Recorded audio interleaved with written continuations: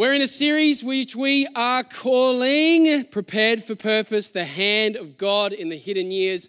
We are looking at this moment in time where David, the star of Israel, the anointed king to come, this incredible man of God, all the stars are aligning, the red carpet's laid out. It seems like it's the obvious thing for him just to walk into the next level of what God has for him. And then in a moment, he's out a window, spending the next 20 years of his life in hiding. And God has been speaking powerfully in this space. Last week, we were in Naioth at Ramah. Who got blessed by Naioth at Ramah? David, in fleeing from Saul, the first place he goes is Naioth at Ramah, and he goes and he waits on a word from God. He runs to a place that is not a stronghold. It's actually a place that is militarily wise, weak, but yet it's a place where God speaks and God reveals his power in David's life. If you miss that, you want to see it. But here's the thing that struck me this week. David doesn't stay at Ramah. David doesn't stay there. In 1 Samuel 20 verse 1, it says, David fled Ramah and went to Jonathan, everyone say Jonathan, and asked, what have I done? What is my crime?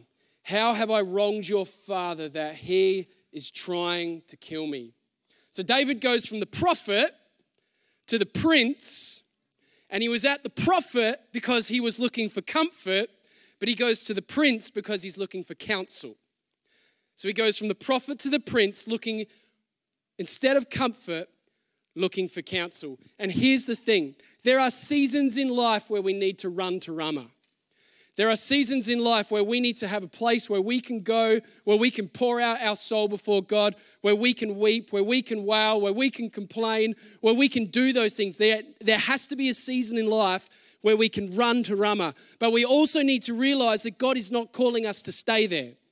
There is also a season in life where we need to get up, wipe the tears from our eyes, and we need to go to the next place that God has for us. We need to be obedient. We need to seek counsel. We need to seek out a Jonathan. We need to step out and say, God, what do you have for me? There is a revelation on the other side of Ramah.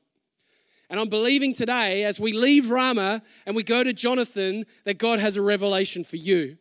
That God has a revelation for me. That as we sit in this word today, God wants to speak something straight from his word into your heart that is going to impact your life, you on a new course. Amen? God's hand is in the hiddenness, and I love it. So I want to speak to you this morning on the topic of playing the pause. Everyone say playing the pause. Playing the pause. My sister never plays the pause. I've got 3 older sisters. I've got a younger brother, and we love music in our household. So when I was growing up, we would sit down at the piano and we'd bang out some worship music, some Hillsong United from back in the day. Great stuff, come on. And it's great, you'd sit there, but the thing was you could never just sit at the piano by yourself. No one could sit at the piano and have your own little, worship space in and of your own self. Because what would happen is if someone, like if Verity jumped up, I used her name on the live stream. Sorry, Vel. If Vel jumped up on the piano and she started playing, before long, I'd have the guitar out and I'd be sitting next to her playing along. And then Mum would just appear and pop over her shoulder and try and sing some harmonies with her. And then there'd be Phil. Phil would be tapping along. And you guys just know Phil as your good-looking barista. But back in the day, he was a drummer, and he's a very good drummer, right? Guitarist. So Phil, timing is important to Phil, okay? Because he was a good drummer. So we'd be sitting there playing, but Phil would never play the pause. So in music, it's written with pauses, right? You 1, 2, 3, 4, 1, 2, 3. And sometimes you've just got to not play any notes. Sometimes you just have to pause to keep the time so that people can go with you. Are you with me?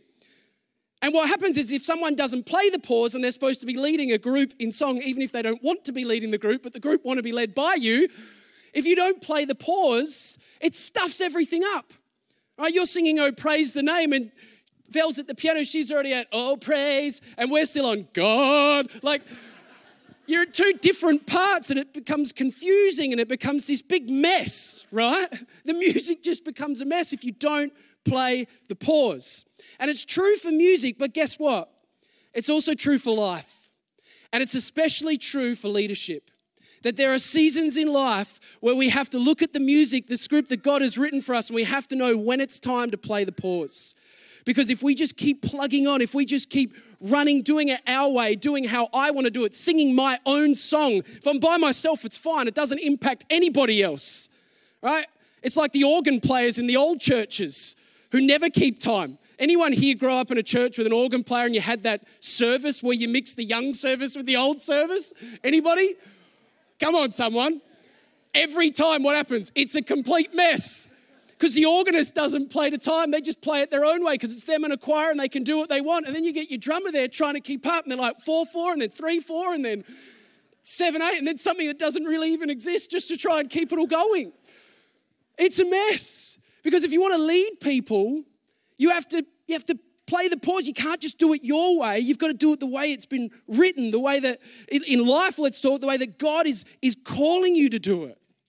And this is such a powerful word in David's life. This is what we're going to see as Jonathan engages David, or as David comes to Jonathan. Jonathan has this word for David, and it's about, David, God has anointed you to be king. God has anointed you. I know what God has in store for your life, but you are not ready. And God's trying to do something in you to prepare you for what he has for you. And the word that Jonathan brings to him is this simple word, wait. Everyone say wait. He's saying, David, you've got to learn to play the pause. Because in order for you to be who God is calling you to be, there's some stuff that he's got to do in your life. You got to learn to wait on him. You got to learn to wait on him. So with that said, let's go to 1 Samuel chapter 20. David has left Ramah and he's come to Jonathan and he's angry and he's confused. So he comes to Jonathan and he says, he's like, what's going on? Why is your dad trying to kill me? And Jonathan, who normally knows everything, like he's like the sounding board for his dad, is like, what are you talking about? I know everything that goes on. This isn't happening. Dad's not trying to do this. And David's like, bro, I think I would know. He's trying to kill me. And so together they come up with this plan, right? This plan to figure out what's going on. And so in verse 18, chapter 20, it says this. Then Jonathan said to David, tomorrow is the new moon feast. You will be missed because your seat will be empty. The day after tomorrow, toward evening, go to the place where you hid when this trouble began. And wait, everyone say wait, by the stone Ezel. I will shoot 3 arrows to the side of it as though I was shooting at a target. Then I will send a boy and say, go find the arrows. If I say to him, look, the arrows are on this side of you, bring them here, then come, because as surely as the Lord lives, you are safe and there is no danger. But if I say to the boy, look, the arrows are beyond you, then you must go, because the Lord has sent you away. And about the matter you and I discussed, remember, the matter they discussed was this covenant relationship where Jonathan's like, I'm with you. Remember, the Lord is witness between you and me forever. Jump ahead to verse 35. In the morning, Jonathan went out to the field for his meeting with David. He had a small boy with him, and he said to the boy, run and find the arrows I shoot. As the boy ran, he shot an arrow beyond him. And when the boy came to the place where Jonathan's arrow had fallen, Jonathan called out after him, isn't the arrow beyond you? Then he shouted, hurry, go quickly, don't stop. He's not talking to the boy.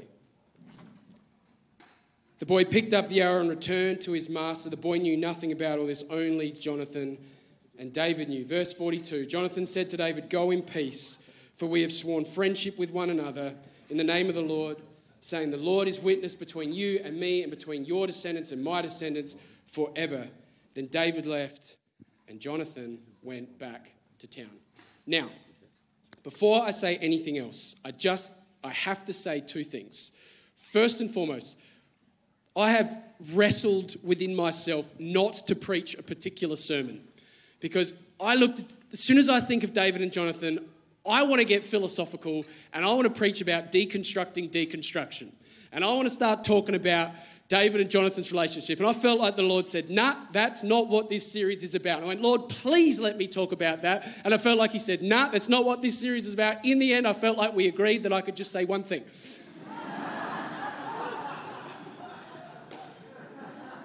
Let me say this very, very clearly. David and Jonathan are not in a homosexual relationship. They are not in a homosexual relationship. There is so much teaching at the moment, biblical scholarship, which is about deconstruction, which means the meaning of a text is found in the eyes of the reader. That I can interpret it however I want to interpret it, and that equals truth. That is not good biblical scholarship, okay? The meaning of a text is in the eye of the author. And if you're going to study God's word, if you're going to study anything, you need to go to the author because they are the ones who are writing with particular intent. David and Jonathan are not gay. When you hear that, and you will, it is a lie. Don't listen to it.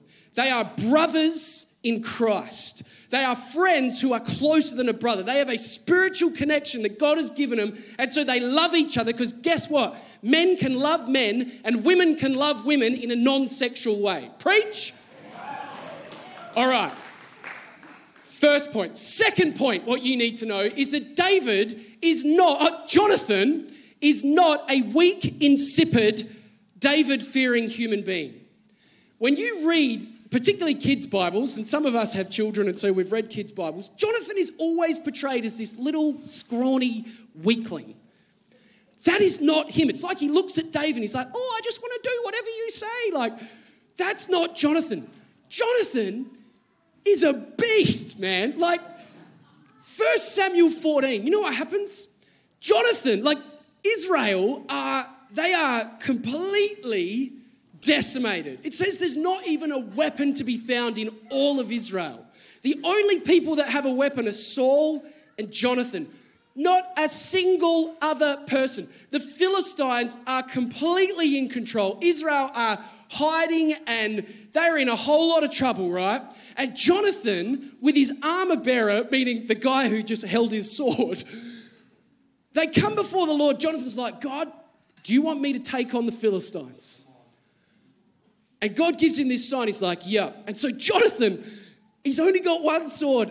He's got no one else. And he goes, all right. And so he scales a cliff, like he climbs a cliff, freestyle, no ropes back in the day, team. He goes up this cliff. He crests the top of it. He's got his armor bearer with him. So his armor bearer is also like a beast. Up they go. Now just picture this. There's one sword. So the armor bearer gives Jonathan the sword and then he must be like this, like, get him, bro. Like, I'm behind you. I've got your back, you know. It says that Jonathan kills 20 Philistines in the space of about 2,000 square meters. One dude. That is a serious warrior. Like, that's a dude who's going to mess you up, right? Like, he is awesome. And here's the next thing. Because of his faithfulness, because of his obedience to God, in that moment, God, by the power of God comes, he sends an earthquake. He throws the Philistines into chaos. 1 Samuel 14, I'm not lying, read it. And the Philistines start attacking each other, which then rouses Israel and causes some of the dissenting troops who had gone over to the Philistines to turn back to Israel. They've got weapons and they just, like the Philistines get routed. God's power moves all on account of this one guy who had the faith to obey. That's a beast. That's not a weak, like this is not a guy who's afraid of David and therefore does whatever David says. No, this is a guy who is David's equal in every way. Who stands toe-to-toe with David and is like, yeah, man. Like, I'm with you. So that's Jonathan. Now that I've said those two things, let's get on with the sermon. He's not a pushover. He's a man of God. He's a spirit-filled, fiery man of God. And David comes to Jonathan complaining. He comes frustrated. He comes angry. And Jonathan has something to say. And because of who Jonathan is, we need to listen because there's wisdom in his words. Verse 19. Watch it. He says, the day after tomorrow, toward evening, go to the place where you hid when this trouble began and wait. Everyone say wait. by the stone Ezel. So go to where you were hiding, but this time, wait. Don't go running back to Ramah. Wait by the stone Ezel. Do you know what the stone Ezel means? The stone Ezel means the stone that shows the way. Or I feel like preaching. How many of you know that there's another stone that shows the way? The Bible says, see, I lay a stone in Zion. It says a tested stone, a precious cornerstone, a sure foundation. The one who believes in him will never be shaken. It's talking about Jesus Christ, friends. The stone Ezel is a prophetic stone that points to the rock that the builders rejected, who has become the cornerstone, the rock of ages, Jesus Christ. And he's the one who shows the way. So Jonathan says, wait, but don't just wait willy-nilly. Don't just wait in the paddock. Don't wait anywhere. Wait by the stone Ezel. The stone that shows the way. I feel like there's some of us in this room today who've been waiting, but we've been waiting and worrying. We've been waiting over there. We've been waiting over there. We've been stressing and fretting. And the last place you have gone is the stone Ezel. And that's the first place you need to go. To the stone Ezel. To the stone that shows the way. To Jesus Christ, the way, the truth, and the life. Jonathan's word is wait. Play the pause, David. Don't keep running. Don't keep stressing. You're angry. You're confused. There's a lot going on. You're full of fear, but it's time to wait. Right now, before anything else happens, you got to wait by the stone Ezel, because you don't know what's coming. David doesn't know 19 years are ahead of him. 19 years. It's a very long time. And Jonathan's saying, oh, God's trying to teach you something, bro.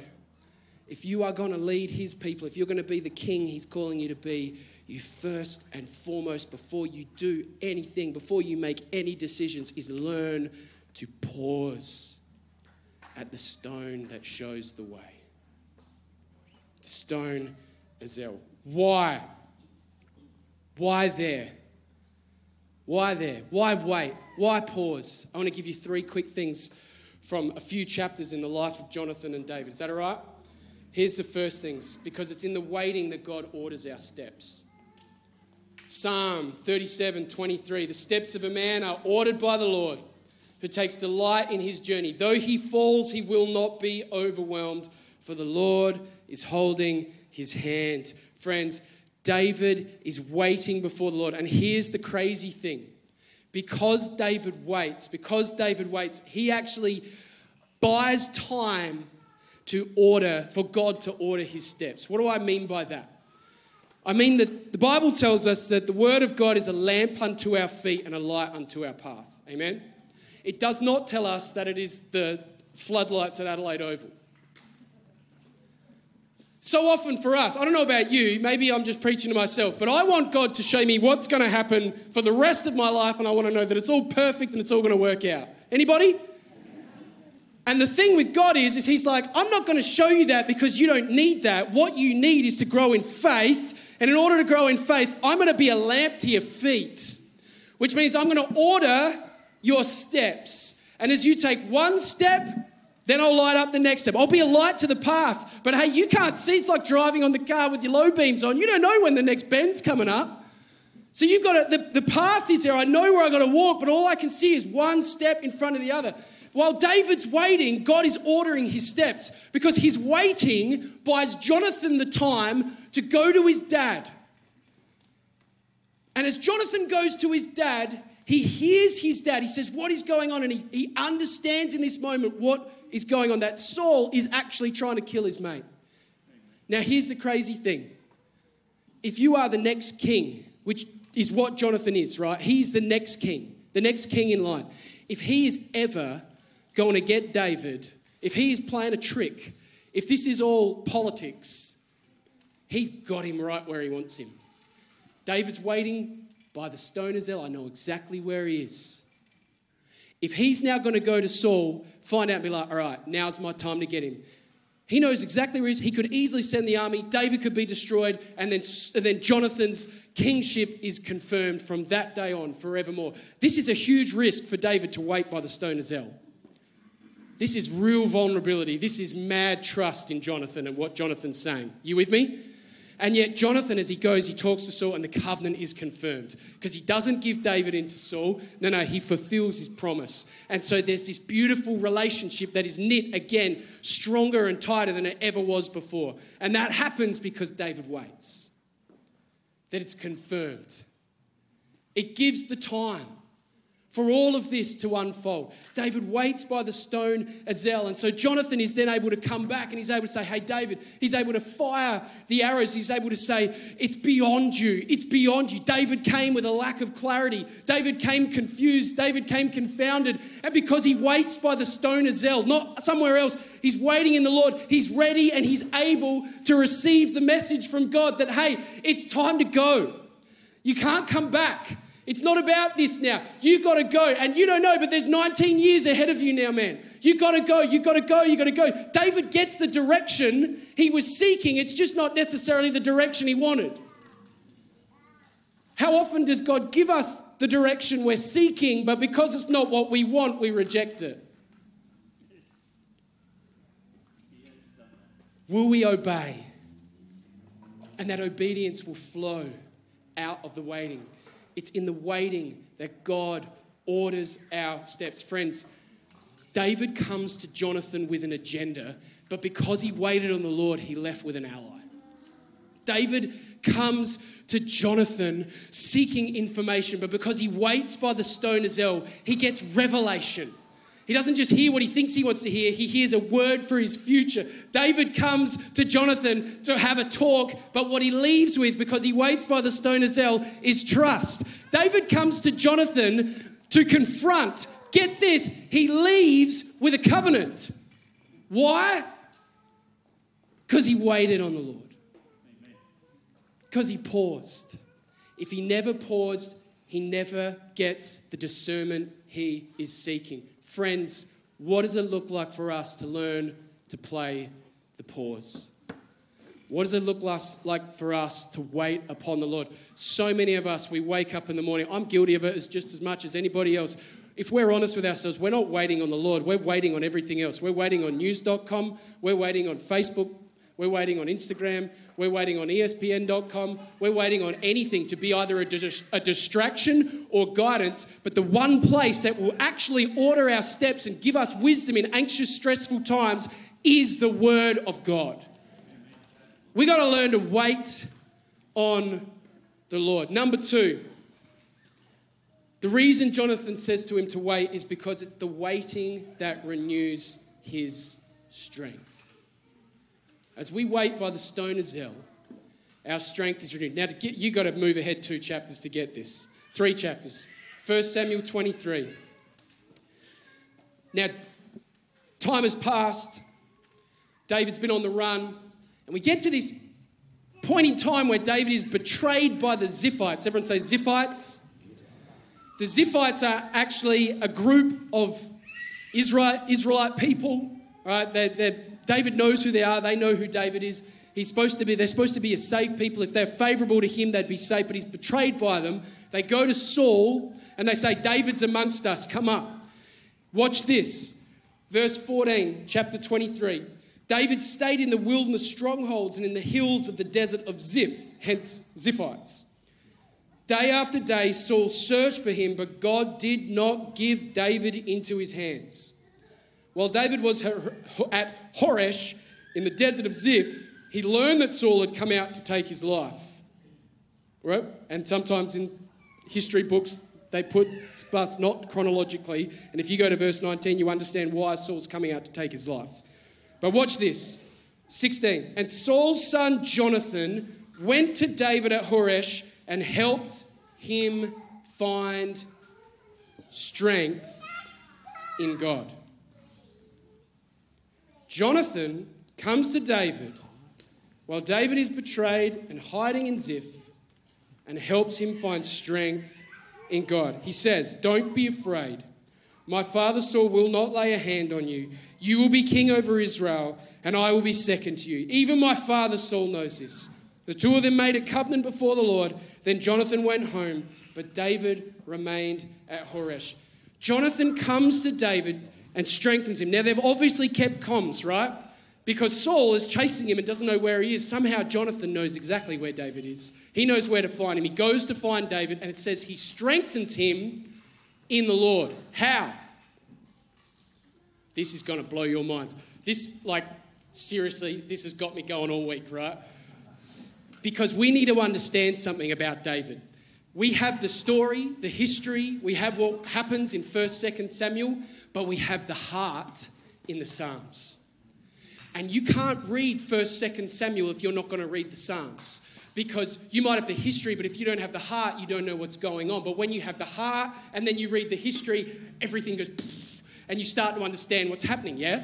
So in Psalm 54, which is the psalm that David wrote at this exact time when he was betrayed by the Ziphites in hiding from Saul, Psalm 54, you got to see this. This is what David writes. Save me, O God, by your name, and vindicate me by your strength.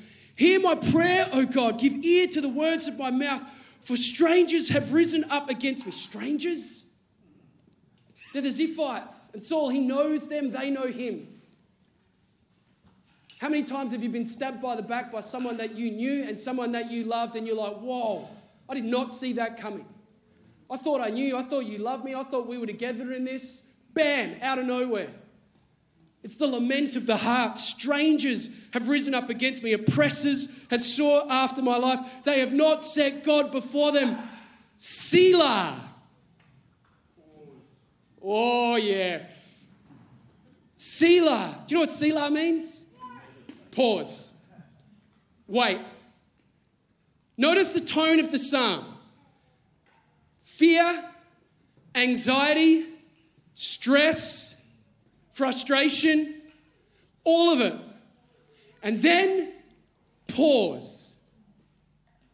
Watch the tone after. Behold, God is my helper. The Lord is with those who uphold my life. He will repay my enemies for their evil. Cut them off in your truth. I will freely sacrifice to you. I will praise your name, O Lord, for it is good. For he has delivered me out of all trouble, and my eye has seen its desire upon my enemies. Different much?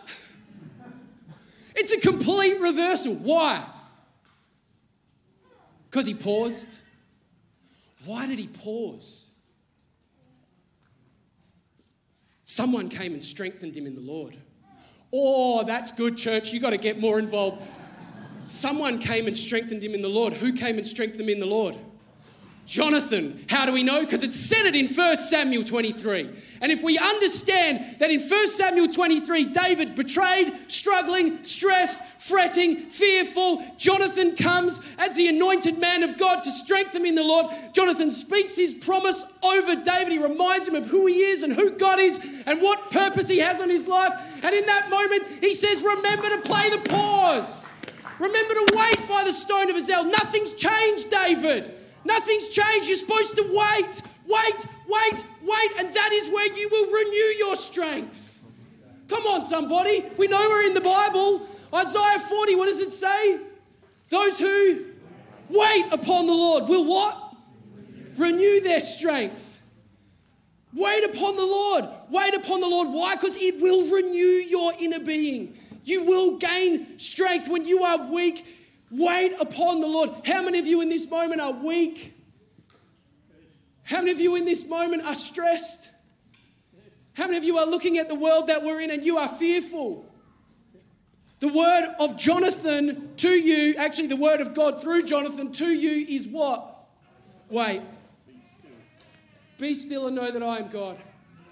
I've got you. My promise is true. Be strengthened. Be strengthened. Be strengthened. Be strengthened. That which is coming against you will not prevail against you. No weapon formed against you will prosper. Wait upon the Lord and you will renew your strength. Watch this. Number 3. Why wait? Because it's in the waiting that God alters our perspective. How is his strength renewed? Because his perspective changes. Read that psalm again, guys. The first few verses. It's all, I'm in trouble. Save me. They're oppressing me. They're seeking after my life. They've not set God before them. Look how it ends. Verse 7, for he has delivered me. Past tense. Delivered me. He's still in the midst of his trouble. He's got 19 years left. And yet he speaks in the victory that he knows is coming. Come on. Delivered. He has delivered me. He has delivered me. David gains a fresh perspective. When the truth of God is proclaimed, when the promise of God is proclaimed, when David waits upon the Lord, when he selahs, when he pauses, in that moment, everything shifts in his mind. His circumstance does not change, but his perspective does. Some of us right here today need a perspective change because our circumstance is difficult and all we can see is what's directly in front of us. All we see is the oppressor. All we see is the desert. All we see is trouble. And God's saying, no, wait upon me. Come back to my precious, tried and true promises. And as you come there and as you sit in there, as you remind yourself of who I am and who you are and how good I am, then you will have a perspective shift. And that perspective shift will renew your strength because the journey's not done yet. My ministry hero, David Wilkerson, would always say the hardest part of faith is the last half hour. The problem is you never know when the last half hour is coming.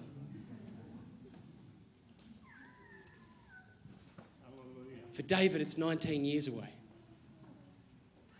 And you see, if we had more time, we could go over and over all the times where David was weak and struggling and a word came, wait upon the Lord.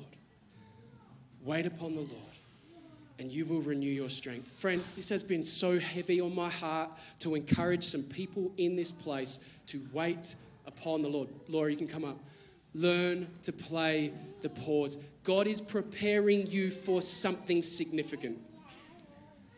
And he's trying to teach you your hope is not in a news feed. Stop waiting on the news feed. Stop waking up and the very first thing you do is go to Facebook and then spend your whole day stressed. Wake up, take 10 minutes and go to the promise of God. Let the Spirit of God minister to your soul and strengthen you so that when you do see the news feed, instead of fretting and struggling, you just say, great is the Lord God Almighty. He is who he says he is. The one who is, was and is to come. Guess what? He's the same yesterday, today and forever. Guess what? God is good on his word. He's good on his word. And there's some saints in this place who have lived life for longer than I have. And I promise you, when you talk to them, they will tell you God is good on his word. Talk to Gwen, talk to Frank, talk to Ron, talk to some people who have lived some life. And they'll say, there's been many ups and downs. Through many dangers, toils and snares, I have already come. But guess what? God is faithful. And God is good. And God is true. And this is why David says, vindicate me in your truth. He says, cut them off in your truth. Because he understands that the truth of God will always prevail. And so instead of him trying to force things and make things happen and get all political and shift people out of the way and do what he has to do, he rests, he waits, he selahs, he pauses, and he says, if you've given me that promise, I'm holding on to it. Some of us have to come back to God and start calling him out for his promise. I love that in Scripture. When God's given a promise, instead of just sitting there and just, no, these guys wait before God. They're like, you said this. You said that. And I'm going to hold you to it. God loves that when people do that. Do you know that? He loves it. He doesn't want us to just be passive. He wants us to be clinging to him, because that's what it means to wait by the stone of Hazel. It means to get after him. Come on. You said this. I'm waiting on that. You're going to bring that to pass, God. That's what we're called to do as the saints of God. And you'll get a new perspective. Last point, then we're closing, is simply this. Some of us in this moment are David and need that encouragement. You feel like you're in a Davidic situation. Others in this moment need to be a Jonathan for someone else. Some of us need to be a Jonathan. Some of us, God is stirring your heart to go up to someone and speak a word of encouragement and remind them of who God is. Man, I love this church. I really love pastoring this church because I see this. But what if we did it all the more? What if the culture in this place was as soon as someone walks in the door, if you feel that sense of encouragement, you just walk up and say, can I just encourage you in the Lord?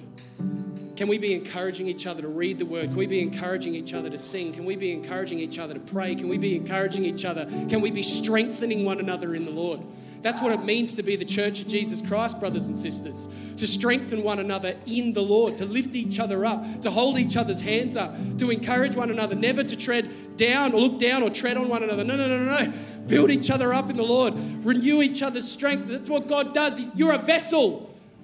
You're a vessel. You're a boat that God wants to use, and His Spirit will minister through you. Hallelujah. If it's just up to me, I'm stuffed. So are you. Praise God that He's put His treasure in jars of clay. It's His treasure that we share. Woo! Come on. There's a treasure to strengthen and renew. To strengthen and renew. God is good, isn't He? All right, I've got to close. We're going to take communion. So let's stand to our feet. Because what we're going to do right now is we're going to move into a Salah moment. We're going to have a moment to pause. We're going to have a moment right now to wait by the stone of Zel, to wait by the stone that shows the way, to wait by the rock of ages, to wait on what God has done for us. This is an ordinance that God gave us in Christ 2,000 years ago. It's an ordinance that's never changed. It's something that has stayed with the church because it's important, that we would never forget, that it's one of these moments wherever we're at. It's one of those moments that says, this is what God did for me. This is what God did for you. He suffered and He died and His body was broken and His blood was poured out so that we might have life, so that we might find strength. So for the next few minutes, let's Salah together. Go and take communion. Go and take the cup.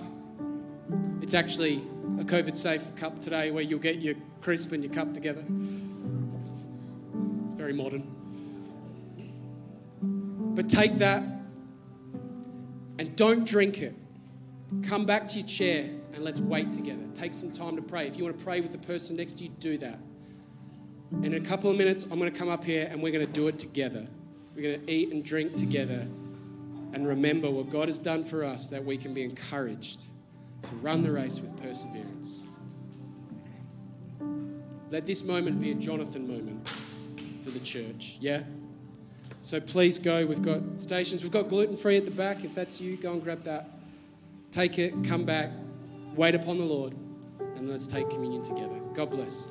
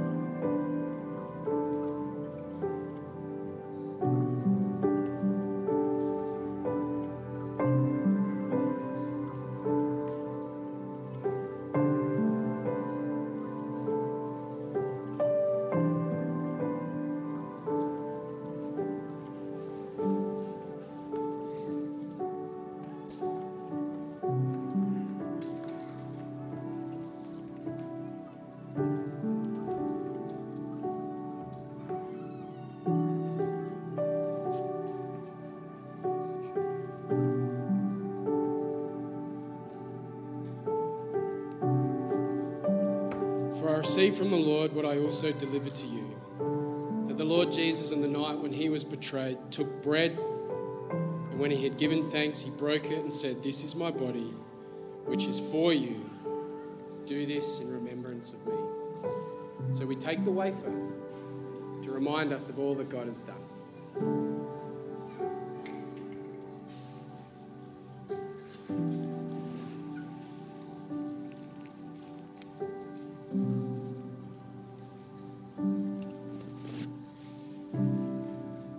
In the same way, he also took the cup after supper, saying, "This cup is the new covenant in my blood. Do this as often as you drink it in remembrance of me. For as often as you eat this bread and drink the cup, you proclaim the Lord's death until he comes." So together we take the cup as a symbol of Christ's blood shed for us.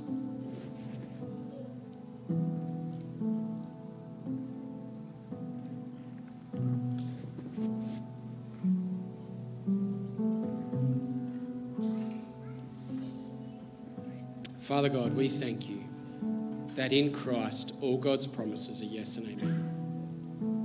We thank you for the cross. We thank you for this Salah in history.